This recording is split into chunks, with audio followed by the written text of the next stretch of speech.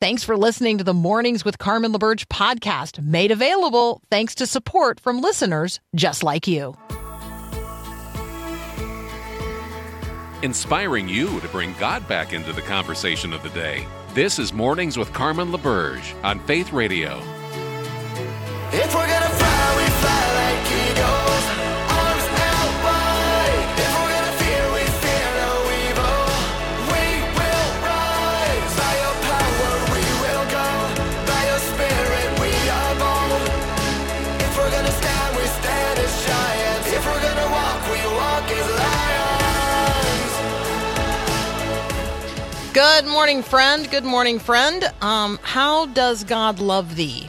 Let me count the ways on this Valentine's Eve. I thought it would be fun for us to consider together how God loves us. So, how does God love thee? Let me count the ways. Now, you could approach this question of how does God love you from a lot of different angles. So, here's my list. You are certainly welcome to add to it. How would you answer the question, how does God love you? You can text me. Text line's always open, 877-933-2484. How does God love thee? Let me count the ways. So here's my list. God loves you as father, eldest brother, bridegroom, companion, and friend. God loves you from eternity past. God loves you in the present and into eternity yet to come.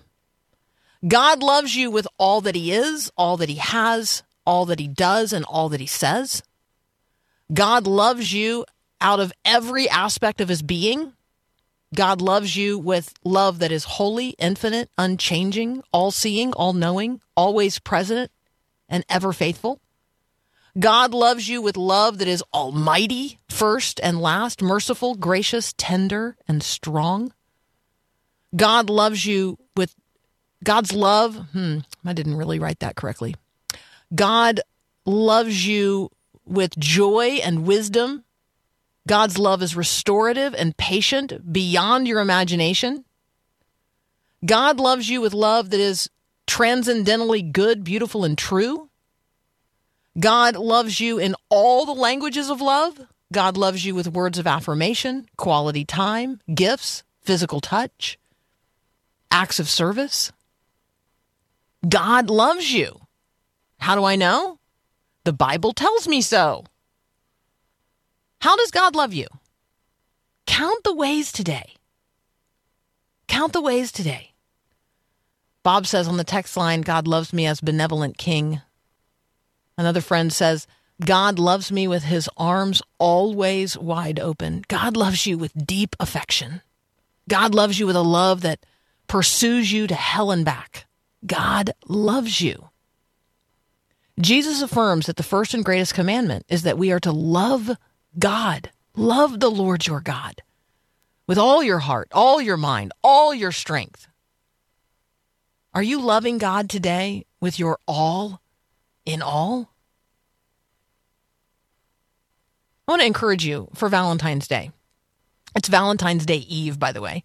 Consider reading a love letter from God. Try John chapter 4 or 1 Corinthians 13 or Romans 12.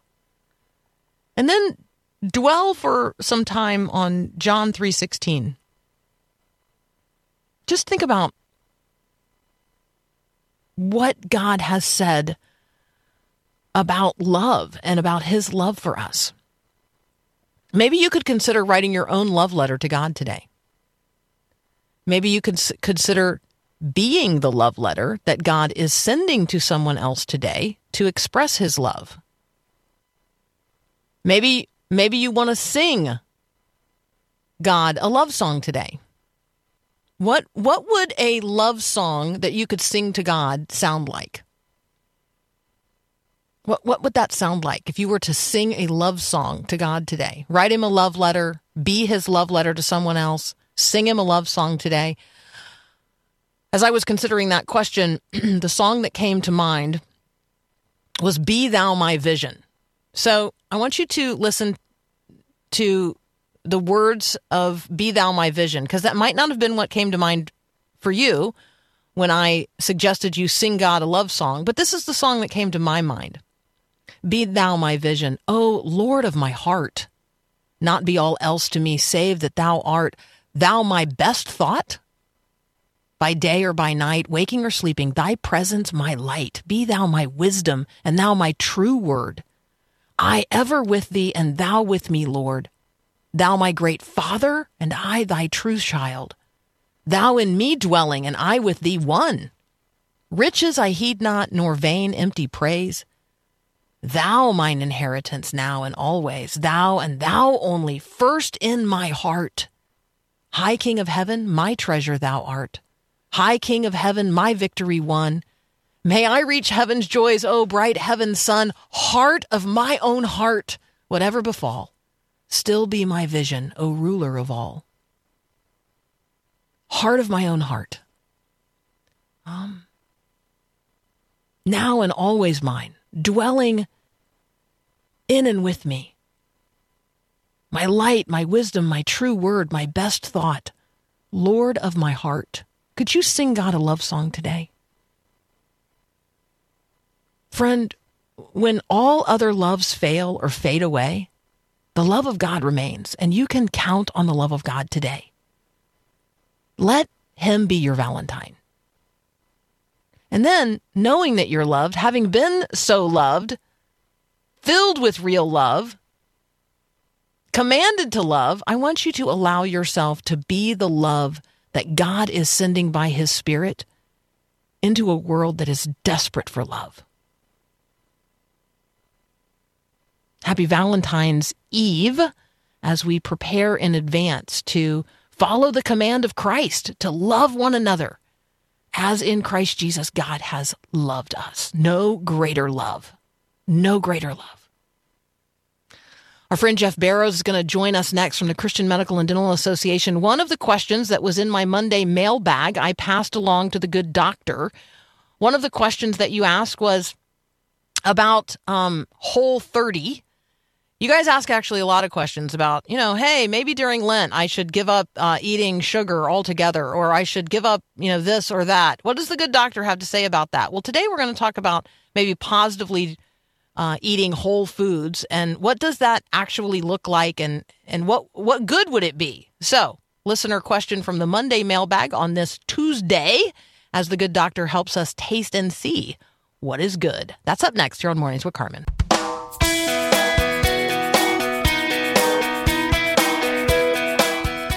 Our brother in Christ and friend, the good doctor, Jeff Barrows, is back from the Christian Medical and Dental Association, cmda.org. All right, Jeff, we're going to taste and see that the Lord is good. This is a listener question. Whole30, is it good?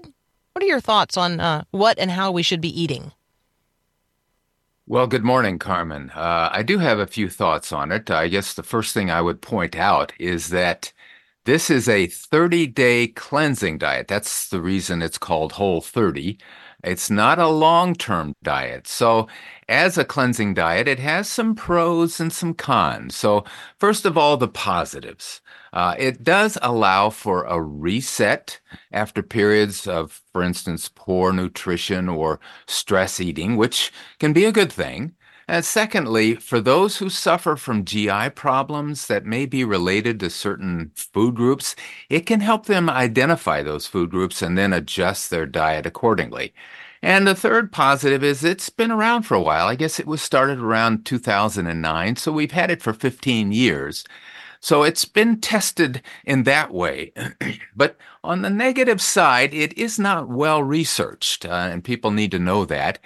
It is low in fiber. Again, not a big deal because you're only using the diet for about 30 days. But for those that are predisposed to constipation, it might increase their tendency that way while they're on the diet. But more importantly, because it's cutting out certain absolute food groups, it has the potential of triggering someone with an eating disorder such as anorexia nervosa. And last, I should point out that it is not meant for pregnant women or nursing mothers. So On the good side, if it's used properly in the short term, it could benefit those who are struggling with certain GI issues and certain food groups. But to remind your listeners, if you're looking at the best long-term diet, my recommendation remains the Mediterranean diet, which is essentially the diet that Jesus ate, as well as the DASH diet, which is very closely related. DASH was the second one? Yes, it stands for Dietary Approach to Stop Hypertension. It's very similar to the Mediterranean diet with more emphasis on limiting salt. All right. I'm going to look that one up. All right. So, thank you for that. You guys know that you can drop any kind of question you want into the text line, and if I'm not the appropriate person to answer it, I will ask one of our very well informed expert guests to address it when they come on. So, thank you, Jeff, for your willingness to take that listener question. Toby Keith is a high profile individual who sings a song track for many, many of us. He died recently from stomach cancer. Can you talk with us about maybe what we need to know about stomach cancer? And I understand it is often missed until it's too late. Yeah, you're exactly right. It's one of those cancers that doesn't show itself early on and typically shows itself late. So this was a tragic loss, of course, and Toby was only 62 when he died. He had been diagnosed with stomach cancer in the fall of 2021 and just lived about 2.5 years after the diagnosis was made. Stomach cancer, it's a cancer of the lining of the stomach. So the cancer as a mass has the ability to grow into this empty space, which is why it doesn't show itself early on. And even when symptoms do start, they tend to be what we call nonspecific. There's nothing unusual about them initially, at least until very late. So it's unfortunately the fifth most common cancer worldwide. It's a little more common in certain ethnic groups like African Americans, Hispanic individuals, and even Asian and Pacific Islanders. And again, as is shown by this particular case with Toby, it's more common, twice as common actually, in men as it is in women. So there are certain risk factors. Your listeners may have heard of a bacteria called H. pylori, which is common. It gets into the stomach, doesn't cause any symptoms. And it does tend to live there chronically. And once you have that does raise your risk a little bit, along with being overweight, having gastroesophageal reflux disease, a family history. And this is where diet comes in. If your diet is very low in fruit and vegetables, you're putting yourself at a little bit greater risk of stomach cancer, along with smoking and certain environmental exposures. So once the symptoms start, as I said, they're nonspecific. You just kind of feel a little bloated, a little bit of mild nausea, loss of appetite. Maybe the heartburn is increasing a little bit. But those are so nonspecific, it's rare that somebody's going to go to a doctor right away and be checked out for stomach cancer. It isn't until it gets to the point where they begin vomiting, especially vomiting blood, have weight loss and increasing stomach pain, that they finally see the physician and it's looked into. So prognosis typically is not very good. It's dependent on how far along you are. And so my recommendation to your listeners, if you do have high risk factors such as chronic stomach problems or gastroesophageal reflux disease, make sure you're followed by your healthcare professional. And if there's a change in symptoms, get in to see them and consider being evaluated by what's known as an upper endoscopy, which will make the diagnosis. Jeff, tomorrow is Valentine's Day. Many of us are going to get a box of chocolates, or we are going to give a box of chocolates. Dark chocolate versus milk chocolate versus white chocolate, which in fact is not chocolate at all. Can we talk a little bit about the health benefits of any of them? The main one is dark chocolate, and there's some really good reasons, interesting reasons. And my Valentine, fortunately, loves dark chocolate, so I don't have to worry about what to buy my Valentine. But dark chocolate contains higher concentrations of cocoa, which gives it the dark color. And you're right, white chocolate is not in essence chocolate. It's not and chocolate. This cocoa. Yeah, it's lots and lots of sugar, too much sugar. But cocoa contains a chemical called flavanols, and that's about 2 to 3 times the quantity of flavanols in dark chocolate as in milk chocolate. It unfortunately does make the chocolate have a little bit more bitter flavor, which is why a lot of people tend to avoid it. But these flavanols are really critical in our very small blood vessels, like our capillaries, the small arteries and small veins, because they get into the lining of those blood vessels and they kind of increase the production of certain chemicals that relax these blood vessels. So that improves blood flow, it lowers blood pressure, it also lessens inflammation. And by the way, it does have a tendency to increase sensitivity to insulin. So Hmm. preliminary evidence has shown that when you have a fair amount of cocoa intake, you're likely to have decrease in heart disease, probably through reduced blood pressure and decreased inflammation. So now you do have to keep in mind, even dark chocolate is high in calories, so you don't want to get too much, have increased weight gain. So obviously, like so many things, the best benefit is eating in moderation. So my advice to your listeners, if they haven't bought their Valentine any chocolate yet, to at least consider making some of it dark chocolate and even consider mixing it with some nuts like almonds. Mm-hmm. All right, dark chocolate almonds, put those on the list for what to send Carmen for Valentine's, although I need maybe at this point like delayed Valentine's because Lent begins tomorrow. And so, yeah, it's all complicated this year because I don't know. Are you going to set your chocolate aside for the 40 days and you're going to wait till Easter to eat it? I don't know because then it's Easter candy, not Valentine's candy. You do the math. We'll be back in just a moment with Dr. Jeff Barrows from the Christian Medical and Dental Association. We're going to talk about the correlation between religious attendance and what's going on in your brain. How could it actually be good for your brain health, for your cognitive health, to be participating actively in the life of a religious community? That's up next here on Mornings with Carmen. What season of life are you in right now? Season of life. There are lots of ways to answer that question. So what season of life are you in right now? You may feel as if you are in a season of hopeful expectation or a season of desperation. You may feel as if you are in a dry season or a rainy season or maybe a season of abundance. Maybe this is a transitional season for you. What season of life are you in right now? Let me say first that you're not alone in whatever season you are in. And let me also say that God wants to meet you and be with you in that current season, even in that season of wilderness or dryness. And God wants to lead you through that current season to the next one. Discover what God is doing in your life now and where He's leading next at this year's Set Apart Conference for Women. It's March 8 and 9 at the University of Northwestern St. Paul. You can register today at setapartconference.com. That's setapartconference.com.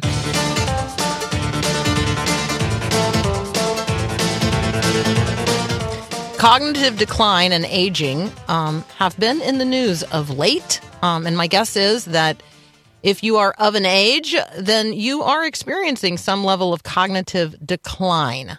How might you mitigate that? What's something you could positively be engaging in that might mitigate against cognitive decline? Well, maybe going to church might be on that list.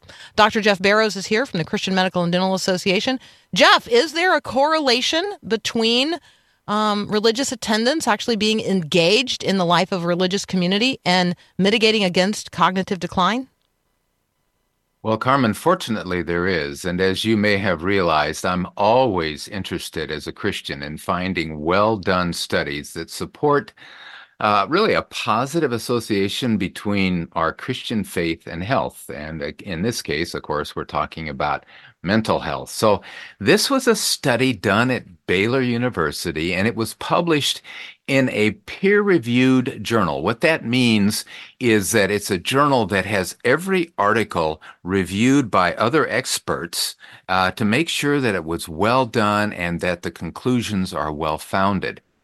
And what these researchers did is they looked at a group of a little over 4,700 participants over a 35-year span between 1979 and 2015. So this is what makes the study a little bit unusual because this is a long-term study.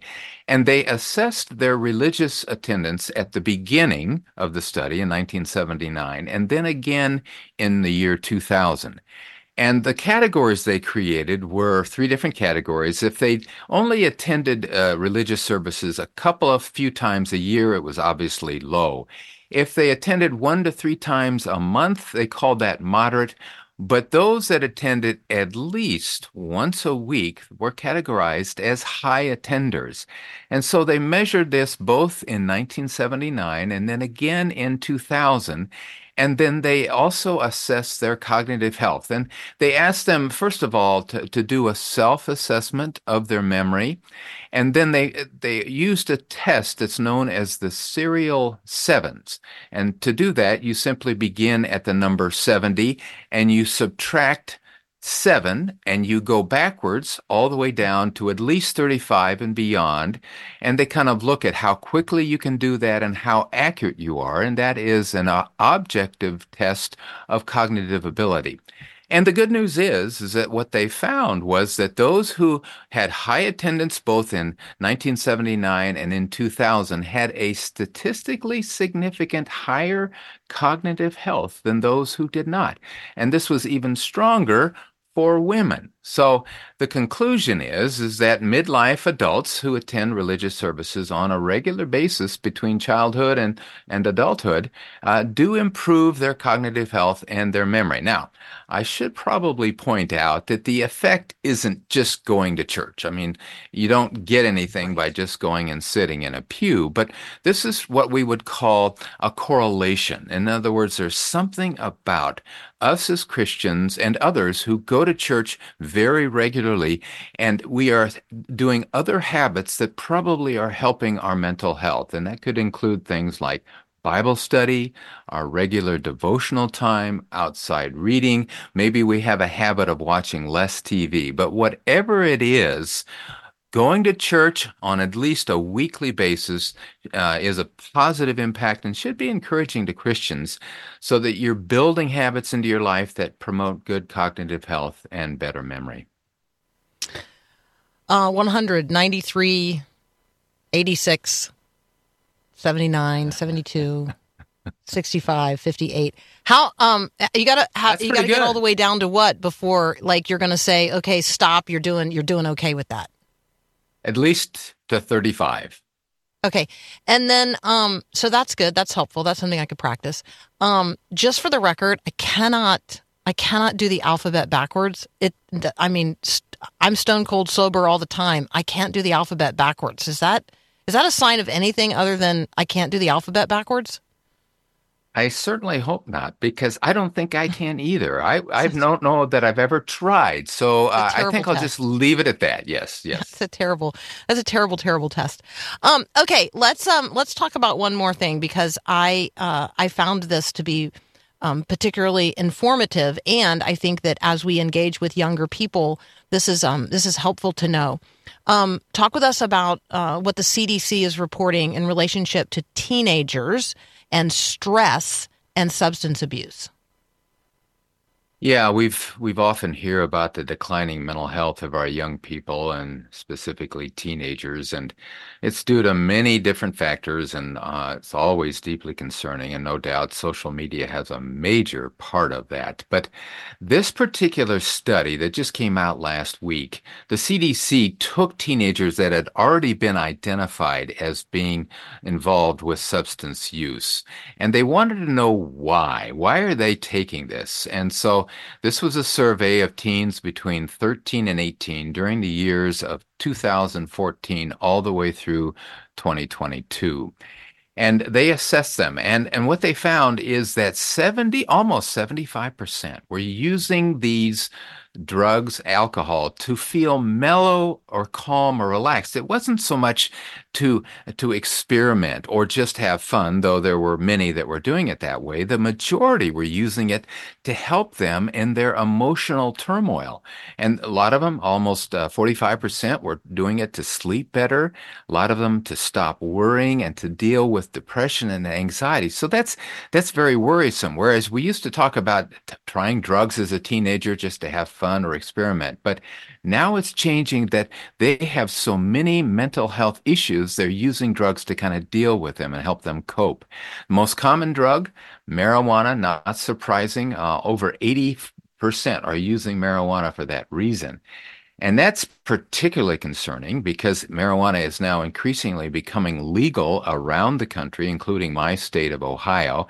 Next is alcohol and then non-prescription drugs and prescription drug misuse. So this is very concerning because marijuana is not the marijuana when I was in college. The levels of THC are much higher. And people should understand that even though you use marijuana, it will lift depression on a short-term basis, but actually it causes depression long-term. So for me, it's two reminders. Today's teens are facing unprecedented stress, no matter what's going on, and they need parent presence with a Christian worldview to give them alternatives to deal with that stress rather than these drugs and alcohol. Yeah, I certainly want to encourage you today to seek to build a bridge and a healthy relationship with a young person. Maybe teach them some stress reduction strategies. Go for a walk. Teach them some healthy coping skills. Encourage them in terms of the area of improving mental health. Like there are some things that we as adults can do to press in and encourage young people. One of the reasons that they're turning to drugs and alcohol is because we haven't taught them how to turn to anything else.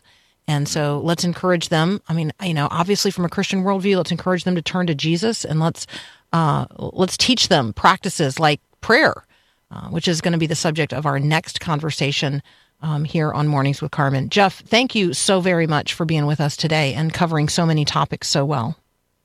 My pleasure, Carmen. Yeah, it's always good to be with you. That's Dr. Jeff Barrows. You can find him at the Christian Medical and Dental Association, cmda.org. What are your anxiety or stress-reducing techniques? How does prayer play into that? Maybe spiritual journaling, maybe prayer walking, maybe meditative prayer. What are your practices of prayer? What is your prayer personality? Have you ever thought about the fact that you have a natural prayer style in the same way that you have a natural, personality? You have a natural prayer style. We're going to talk with Janet McHenry next about praying personalities, how you find your natural prayer style, and how you live into that. That's up next here on Mornings with Carmen.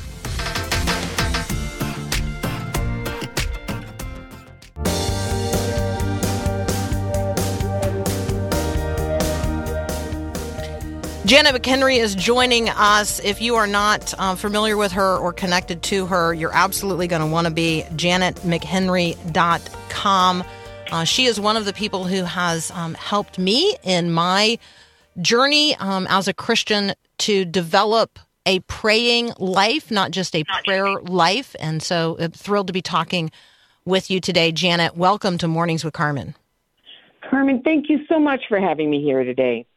I would like to start with, because you've written, nearly 30 books. And so people could have like a whole shelf of Janet McHenry books on, like in their library.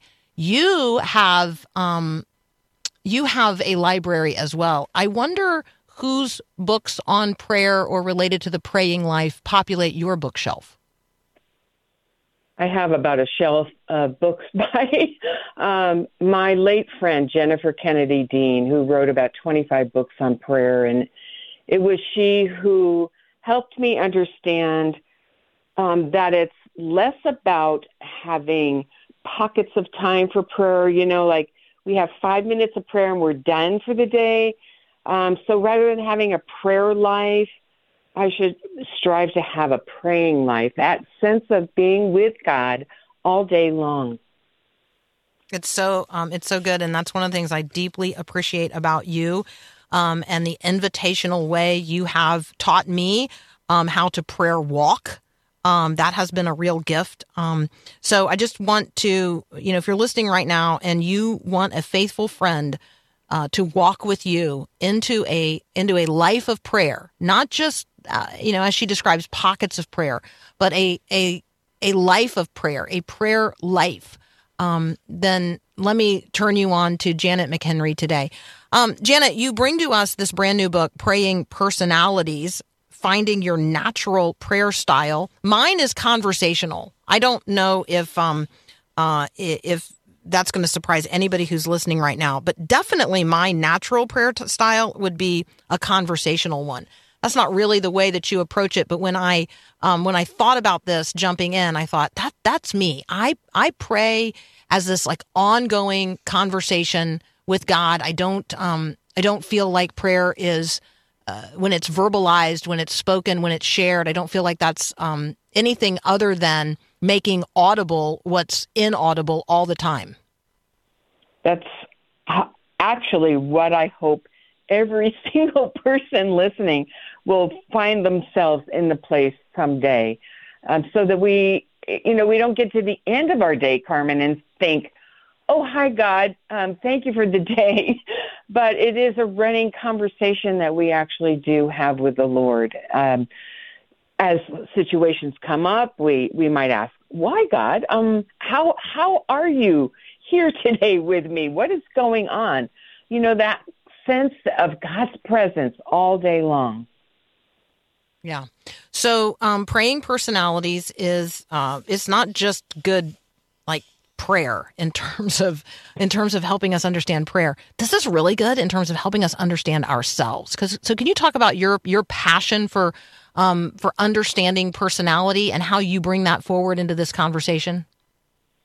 Right. So years ago, when I was in my 30s, I really thought there was something wrong with me as a Christian person, because I was not that joy like a fountain person. I was not that peace like a river person. I was not that love like an ocean person. I thought there was something significantly wrong with me. And so someone recommended that I read a Christian book on personality, and I did. And then I read 5 more. And I was actually in the middle of the 6th book when the writer said, this particular personality will find themselves studying personalities over and over again. I thought, oh, no, close the book. I get it now. I have strengths. I have weaknesses. Let's work on the weaknesses, and God, use the strengths that I have to build your kingdom. I am like you. I have periodically throughout my life bought into the idea that my prayer life could be more quote unquote organized or systematic than it is. But once I realized that my prayer life is the one that I have with God, and it doesn't have to look like or sound like or reflect the pattern that somebody else, might have found that works for them. I like you, I have bought those prayer journals and those organized tab ways of doing it. And none of that works for me. I'm just in the conversation with God, as an unfolding and ongoing sort of warp and woof of life, which I know is where you're hoping that people get, but getting from wherever we are to that place is the journey, is the path that you walk us on. So take us into praying personalities. Is one of the things that I find particularly helpful that you offer is like a quiz. How can I know what my praying personality is? So let's talk a little bit about that. What are some of the ways of looking at praying personalities, and then how can I figure out what mine is? Well, I first started with a journey through God's Word to look at biblical characters to find out, is this even possible, Janet? That we could have different ways of approaching prayer.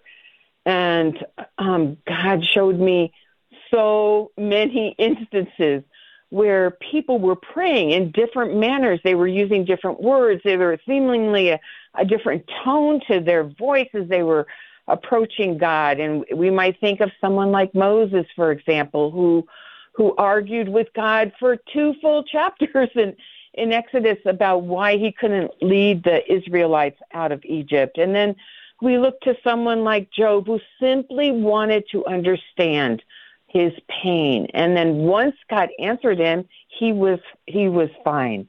And then someone like Hannah, who approached God emotionally, and we see her angst and her pain in 1 Samuel 1, and then we flip the chapter to the next chapter, and she's rejoicing and she has thanksgiving. David lamented in the Psalms, and the examples are many, Carmen. And so this gave me the idea that perhaps if we had a vehicle to help people understand a little bit more about who they are, how they approach their spiritual life, how they communicate with God, that I could perhaps give them dozens, hundreds of different ways that they could approach prayer. So I created a little quiz, and it's just 16 simple questions that people can take at prayingpersonalities.com, and it would help them understand, are you a problem solver? Do you approach prayer as problem solving? And there's nothing wrong with that, because God is the problem solver, right? Or do you perhaps approach God as a friend? Do you see God as your friend, as your best friend? Is prayer more of a relational kind of experience, such as you might have with a good friend over coffee? And then there are 2 others as well, the organized prayer, or the lamenter, that person that we so greatly admire because she has a prayer journal and she writes out all her prayers, or perhaps she has a systematic notebook where she keeps track. And then there's the peace seeker, and this person approaches prayer for that purpose of having peace in their lives. They need that sense of peace. That's so good. Praying Personalities is the book, Finding Your Natural Prayer Style. Janet McHenry is the author. More than happy to send you a direct link to Janet, but she's pretty easy to find, janetmchenry.com. If you go to prayingpersonalities.com, you can check out the Praying Personalities quiz for yourself. When we come back, I am going to, I'm just going to read about a page, and maybe a page and a half, from Praying Personalities, and it's early on in the book where we learn how Janet found her praying groove, because I think her testimony about finding her praying groove is just illuminating for all of us. So that's up next here on Mornings with Carmen. Receive a daily email featuring a scripture graphic. Sign up for the Verse of the Day email at myfaithradio.com.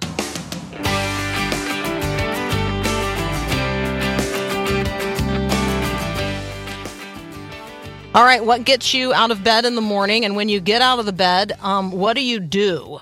Well, Janet McHenry started really as a practical answer to a need that she was experiencing in her life.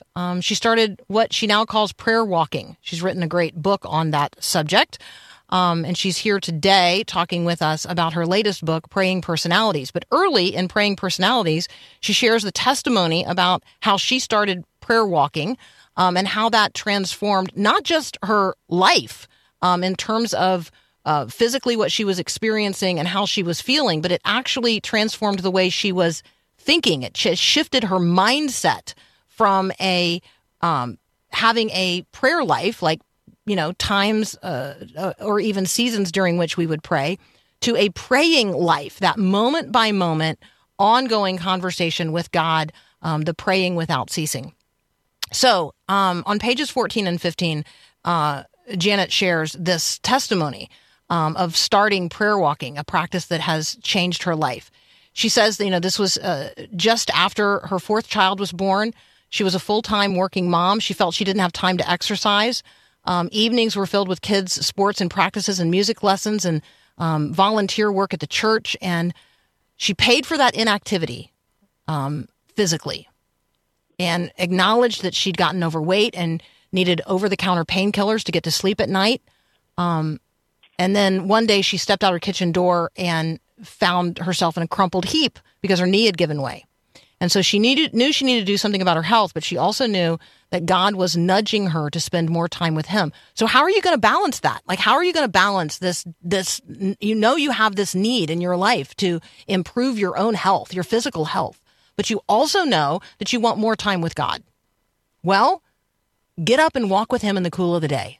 Get up and walk with him in the cold of the day. Get up and walk with God. And that is prayer walking. And it is a practice that has transformed Janet McHenry's life, and through her writing and leadership has transformed the lives of so many others. And so prayer walking is something I absolutely commend to you.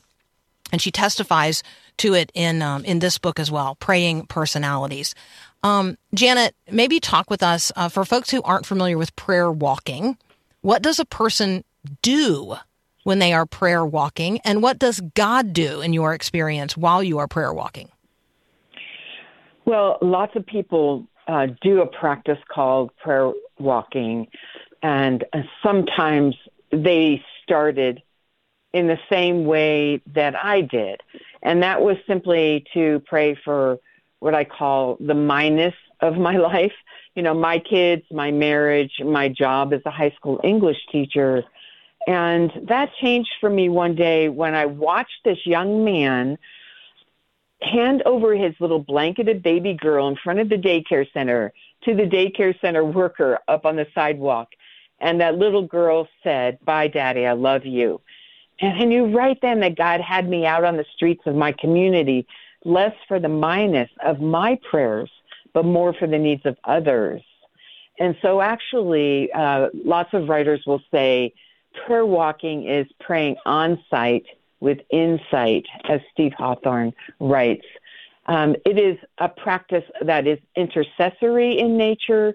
You get outside of yourself. You get away from a lot of that mindness of your own prayers and open up your eyes to the needs around you. I believe, Carmen, that wherever we are, there is a need for prayer. And it's simply a matter of opening up our eyes and seeing where God has planted us right at that very minute so that we can pray for those around us. It's so good. Open my eyes that I may see is one of my prayer walking lines sometime when I'm prayer walking, and I feel like I'm kind of in a tunnel and I don't quite know what's going on in those cars and houses and buildings, around me. That's just the prayer that I ask. Like, open my eyes that I might see. Help me to see the people as you see them. Help me to see what's going on in this particular place where you have me. Help me see things that I otherwise wouldn't see without spiritual eyes. So just want to invite you, if you're listening right now and you are not a prayer walker, let me just invite you into this particular life of prayer, in this way of living prayer in real life. Today, Janet is really here to talk about praying personalities.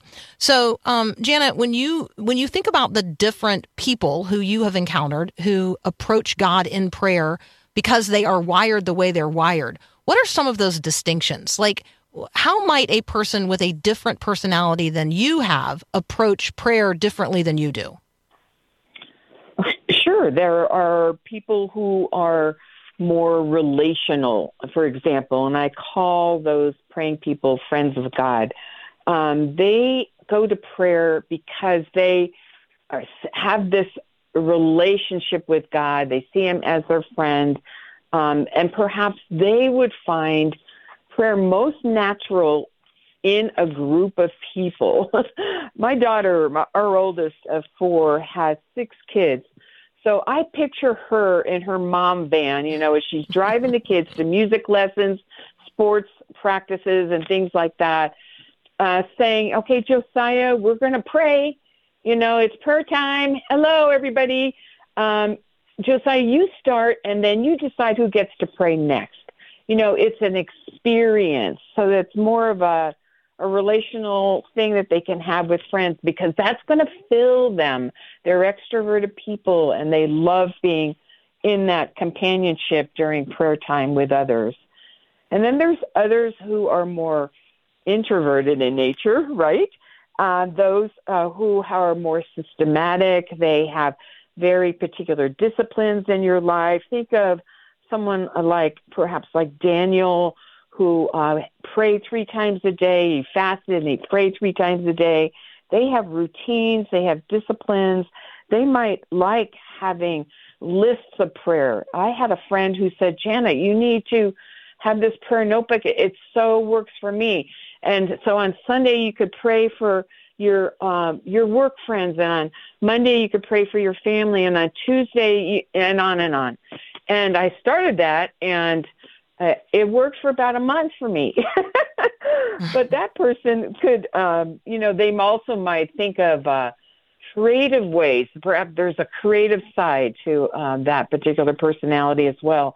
Maybe as they're reading God's Word, they want to journal. They put beautiful artwork in the margins of their Bible, and they're praying and they're meditating over God's Word in that way.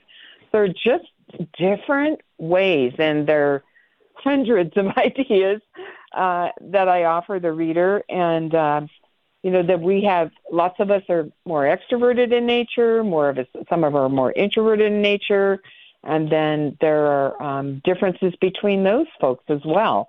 Each of us is different, and that's the freedom I really want to offer people, that I need not compare my spiritual life, my praying life, with anyone else. God created me uniquely. I am unique. Yeah, God wants to hear you talking with him. He wants to talk to you personally. And so he's going to do that in a way that resonates with you. And he wants to hear from you in a way that is natural for you. God's the one who imagined you before the foundations of the earth, and he wants to hear from you in your voice. And so if you want some help with that, you want some help discovering your praying personality, we want to invite you into this liberating experience, prayingpersonalities.com. You can connect directly with Janet at janetmchenry.com. I'm more than happy to send you those direct links. Also, want to invite you, if you don't already have a plan, to participate in the National Day of Prayer. One of the hats that Janet wears is on the California leadership team for the National Day of Prayer, which is coming up on the first Thursday in May. And so I want to invite you into that as well, that we might be people who pray together for our nation, its future, and its leadership. All right, we are out of time today, and so I would be remiss if I didn't note that in addition to tomorrow being Valentine's Day, today is also Fat Tuesday, because tomorrow is Ash Wednesday. And so this is one of those be on your guard days. Be alert, be aware, help speak truth into a world that is awash in all kinds of negative spiritual influences.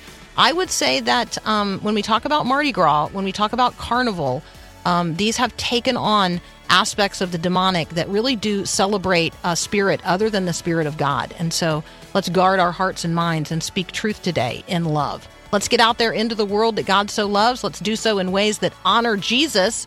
Have a great day, and God bless.